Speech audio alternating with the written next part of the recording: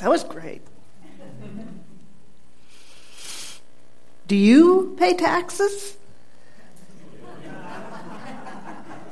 Do you believe in God? Do you use your turn signal in your car? What was the last lie you told? Chocolate or vanilla? Or strawberry? Prayer or not? Afterlife or not? So, if we're a community that believes in seeking, then we are a community that values questions. And I would make the case that we even value questions more than we value the answers. And I enjoyed doing some research on questions, and that it is a higher function and part of cognitive development in a way that scientists had not considered it. And I have to say, we are swimming in a culture at the moment where the questions are just appalling. They're appalling in the sense of, so there's that notion of there's no bad question, and I would disagree significantly. There are bad questions in the sense of the intent. What's your intent in asking that question? Are you attempting to entrap someone? I have to say I did my worst parenting when I knew the answers. And I thought it was some great teaching moment, So where were you when I knew exactly? Or why is this here? That's not really a question. That's a really sloppy relationship thing, parenting going on. I think questions can also be, and this is what makes, for me, what's going on in our public life so distressing. It can be a way to be tribal. That very simple question of, do you pay taxes, immediately now has all these political and ramifications. We've all struggled with living here in Tulsa, Oklahoma, or perhaps elsewhere in your life, when someone says, do you believe in Jesus Christ, the only Lord and Savior? That's not a question. It's really not a question. It's are you in my camp or not? So if we are truly a community of open-hearted, open-minded seekers, then part of our task is to always say, are we asking good questions? Are we asking the right questions? Oh, that word right. Let me take that back. Are we asking questions that we really want to know? And are we asking in a way that opens up the world rather than shuts it down? And if we are trying to create Unitarian Universalists, I'd say that everything we do for religious education, not just with our children, but with our forum and when we have coffee with each other, that to think about how we ask our questions matters deeply.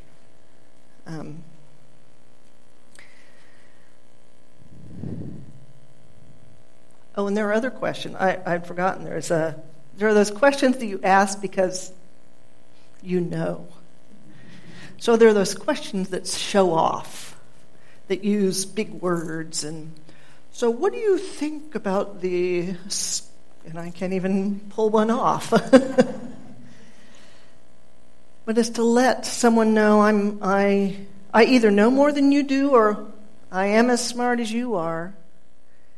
So we have to be careful when our questions are freighted with our own egos, and they're not really designed to get at the heart of what we're doing here together, which is creating community, working to understand the world and ourselves so that we can become better human beings and in the process also make the world a better place. I'd say that's our project. So I did ask, I'm sorry there wasn't more time for people to turn in questions, but I got some great questions that I think will feed us. And I will, if there's time, open the floor to questions. But I'll start with those who emailed in and asked some questions. And I'll read them so that you can hear exactly how they're asked. One is, what do you see hope growing towards in the future? Which is a great question. It's about what is our vision together and what can we accomplish together? And I'll say that, and the question doesn't name what the future is. That's always difficult. So what are we going to do next week? Or where will we be a year from now? And I'll make the pitch for in 2 years from right now, we'll be in our 50th year. And I think this anniversary is a perfect time for the whole church to look back at this last half century and consider how we started, what part of that DNA is still in us, what part of our history, and I think we have to look with really open eyes and hearts and go, gee, we weren't doing so well at this moment, and here's perhaps why, so that we don't repeat those mistakes. But mostly, this church has done an astonishing job of developing Unitarian Universalist children who've now grown into adults and are out in the world doing amazing things and providing community for those of us sitting here today. And I think that is worth celebrating. But to celebrate it is going to take some effort and planning. So I'm using this as my pitch that, dang, we could have the best 50th year with lots of parties, and we could ask ministers to come back who've been in this pulpit and helped form you all. John Wolf's sermon back there, we could invite him. He's getting frail. It might be worth talking to him sooner rather than later. And I think part of where we will be in the future has to do with people knowing where we've been in the past and some of the issues the church has wrestled with theological issues, with social. How are we effective in social justice and charity, and how do we educate each other? How do we ask questions of each other? I think inevitably in that question of the future has to do with, are we going to grow? And I think the way to grow is to continue. So I've been here, this is my 4th year, and I have to say that the timbre and ethos of Hope Church has changed for me, that it's a joyful place. It's really, I drive up the hill and I'm always thrilled to be here. Always thrilled to be here. Even when things are a little sticky or there are problems, I have complete faith in this group effort to make decisions. And I continue to be astounded by the wisdom that one person will say one thing and that will spark an idea here, and that in the collective process of solving problems and being together and partying. So I think growth, I think anticipating growth and thinking ahead to how do we make room at the table? Who's missing? Who's missing when we're sitting in a committee or sitting here? Who is not here? How do we make room for that person or that group of people? I really want to encourage the welcoming congregation to continue to wash over us. What are our blind spots that we are actually not as welcome as we intend to be to gays, lesbians, transgendered? We all may have open hearts, but there may be things we still aren't seeing. So I encourage that, because I think the more we look into our own blind spots and prejudices and talk to each other, the more we will make this place someplace people want to be.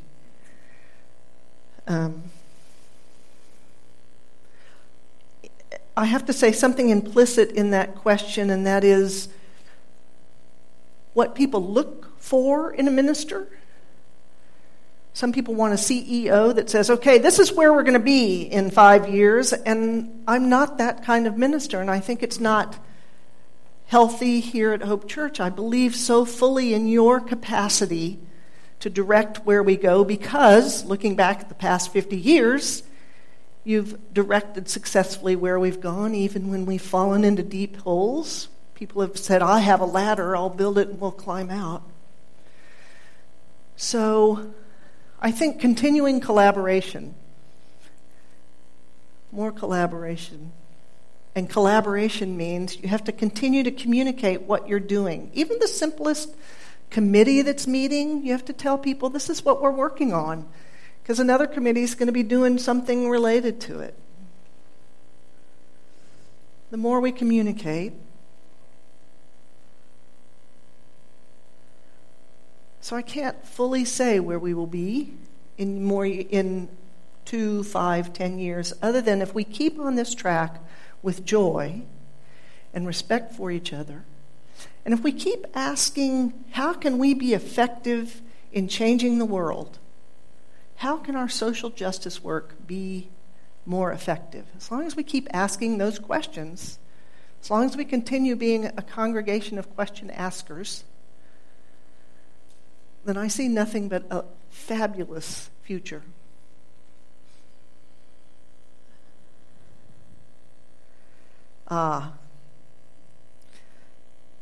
How can we as individuals and collectively as a church community combat the hate spewing and bullying that has become so much an accepted part of American and particularly Oklahoman behavior?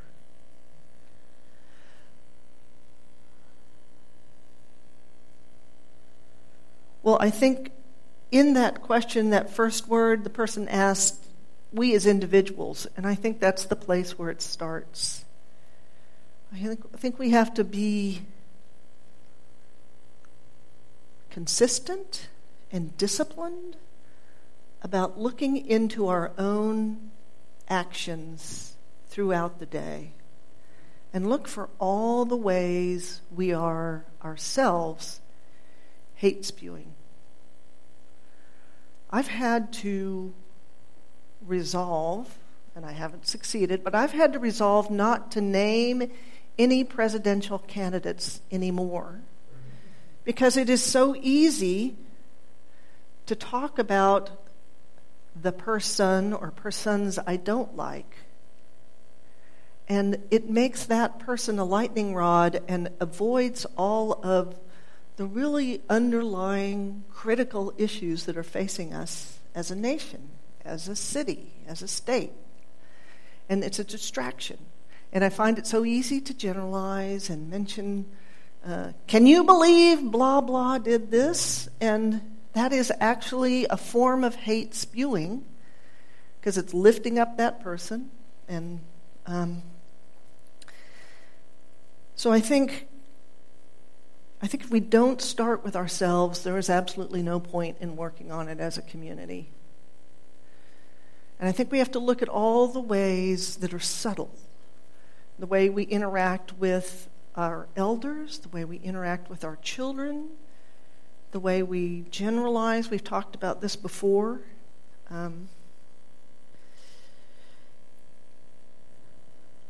There is a man named Marshall Rosenberg who has a system called nonviolent communication. And I was first introduced to it by a UU minister who said, this is my spiritual practice. Oh, wow, really? And he's right. What it is an effort for every interaction and communication to be clear, to voice what you are. There's kind of a formula. You work on it so it becomes less formulaic. But it clarifies your intent in every interaction.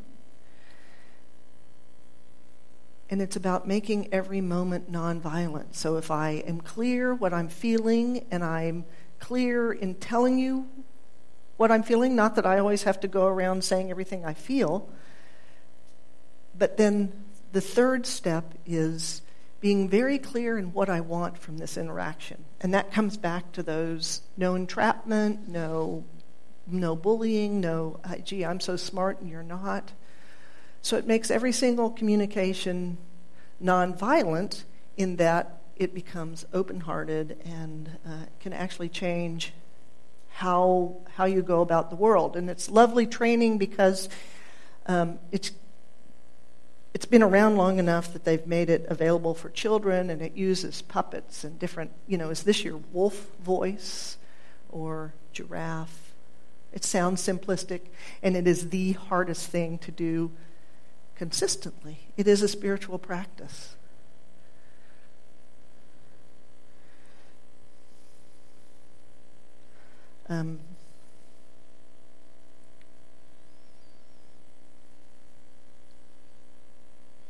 I think another part of this hate spewing and bullying is the piece of always putting ourselves in the path of those who are different. Because it is easy to hate when you don't know. It is easy to hate and make assumptions because you don't know. So I'll go back to that first question about hope's future, and I think part of the work we continue to have to do is open ourselves and bring in those whose experiences are different, and it will change us. And it will change our ability to be hate spewing. The minute you have a story about someone else, it changes your ability to make that broad generalization. The minute you understand why someone might want to vote this way or why someone might make this choice in their life. All right, then there's smart people who, I'll say smart asses, who ask these kinds of questions. Reverend Kathy, is there anything that you've learned from the musical Hamilton that you'd like to pass on to us? Okay, who does not know what the musical Hamilton is? All right. Sorry to call you out. Because I'm going to make you run, not walk, to hear it.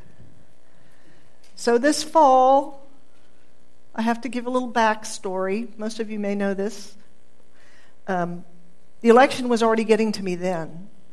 And my daughter Alice was obsessed with the soundtrack to the musical Hamilton, Lin-Manuel Miranda's work on Broadway, which is the hottest ticket in town. And now it's starting to travel, and you can see it in a few other cities. And it is the story of Alexander Hamilton, done in rap, which I'm clueless. And she was always saying, Mom, come listen to this. Yeah. So finally, I made her sit down, and because it's in rap, I had to have the lyrics alongside the music, which she was willing to do. And it is a brilliant retelling, revisioning, recasting of his story. And in brief, Lin-Manuel Miranda has cast it so that, recast in the sense that Alexander Hamilton's written himself out of poverty and obscurity in the Caribbean and comes to the U.S. before we are fully a country, and he does what an immigrant can do and rises like the cream to the top. Except he's human. And oh my, does he continue to mess up. And if you thought the sex scandals that are going on now were novel, no, they're not. And he actually wrote a pamphlet to try and clear his name in terms of embezzling and said, well, really all that money was because I had this affair. But the musical is brilliant. And I listened to it non-stop, which is a line from it. And now there are all sorts of... I'm not the only person with this obsession, and so there are all tertiary videos out there of what it means to become obsessed and how the steps all kind of look the same. Someone says you have to listen, And then someone says, then you kind of listen and go, oh, that's cool. And then you can't stop listening to it so you can get every word. What it has taught me is we are so human, and we continue to be so human, and what is going on now in our country on some level is not extraordinary. So calm down. Politicians and politics have always been messy, and when we let the messiness distract us from the real issues, then we've lost sight of what really matters. And I consider worship, and the worship committee has been talking more and more about this, to be our time together. It is not entertainment, it is not a show, but at the same time, it has all the elements of a flow, and Lin-Manuel Miranda in Hamilton has brilliantly brought in every single possible human feeling, from the loss and death of a child to self-aggrandizement to seriously wanting to change the world, and how we are all messy and complicated, and we try to capture that in our worship together. And I hope from time to time that we make you laugh and cry and swept off your feet by beautiful music and take you out of yourself momentarily so you can go back in and go, oh, now I'm slightly different, which I think is what all performance arts, art in the moment, do. So on some level, this is performance art, and it can be done well. And that's what I've learned from Hamilton.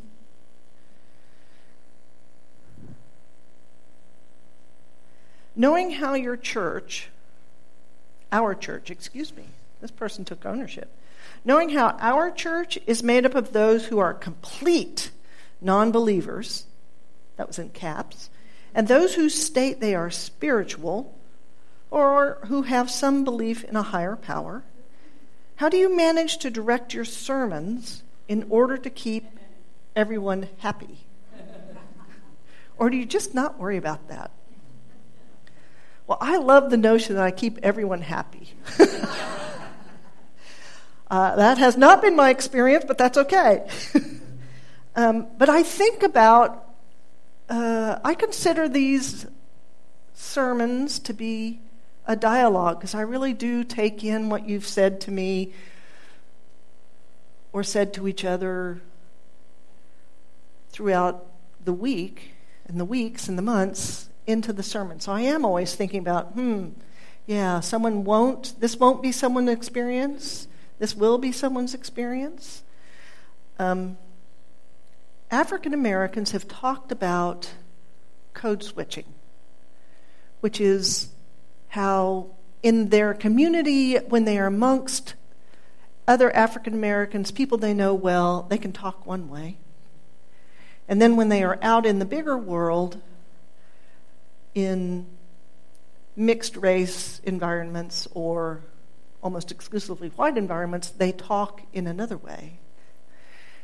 And I think they've named something that we all do, that's not particular to African Americans. We all code switch. You talk in front of your children in one way than you do with your friends. The reason there are men and women's groups is so that we can speak freely in a way that you can't in mixed gender environments.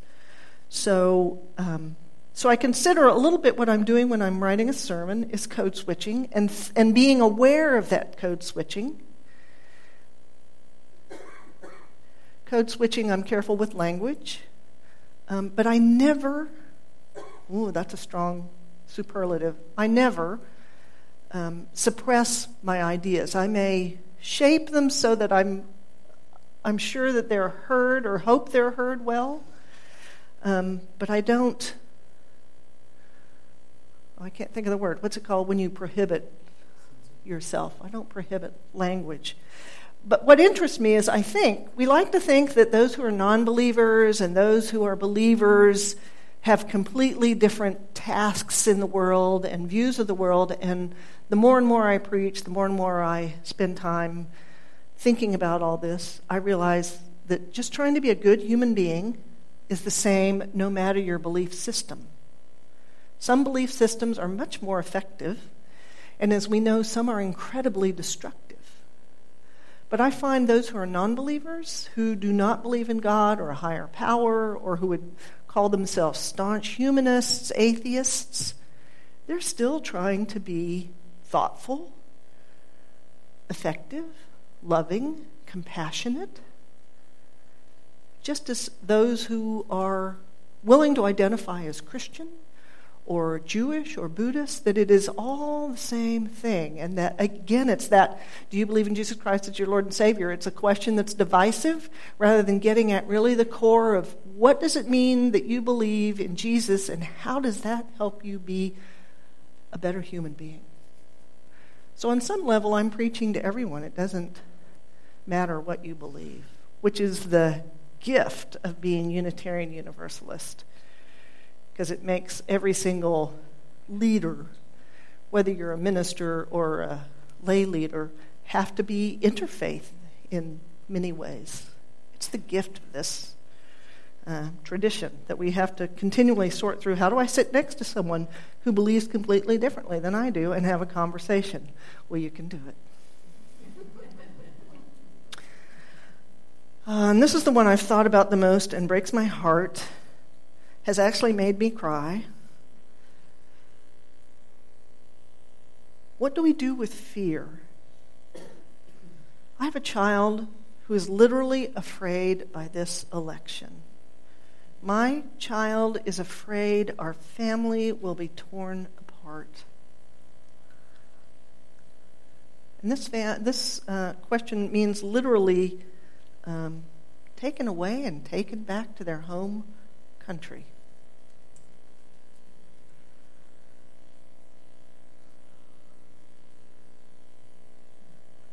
Are we aware of how much our children are absorbing this whole ethos of our country at the moment? Parents can't turn on the radio. And it goes back to that, what is nonviolent communication? How much can you say about what's going on? I think we all, not just children, not just parents speaking to children, I think we all have to be very deliberate in detoxing ourselves. I find they're anxious. There is a general layer of fear and anxiety that we all bring with us, even up here on the hill on Sunday, that we are swimming in this fear and this vision of the world that it is falling apart. And I think we have to directly address in our own selves, we have to create spiritual practices, they are spiritual practices, to counteract all the fear and apocalyptic visions that are out there. You know, we've talked about gratitude before and making a gratitude list. I think this is the time in our history where we actually have to make lists and go, okay, let me remember what is working well. They're going to fix Sheridan Road. Oh, wait, that's going to be a pain, but they're going to fix Sheridan. We have the social and civic means to hire people and materials to build a new road. That is the world working. That is our government and us working together. It's going to be a pain.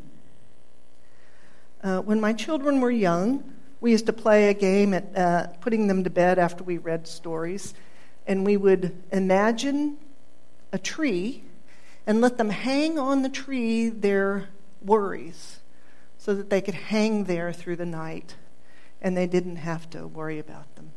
And I think it takes that kind of visualization, whatever works for you or your children or your family. I think we have to make a daily, maybe more than daily, effort to counteract this verbiage that the world isn't working when we turn on our lights. We have a health system. It's not perfect, but nothing is perfect. We have to talk about all the way things are working. You have to make a list of all the people you love and love you. Help your children see all the ways their school works, their friends work. I think we have to do that over and over, daily.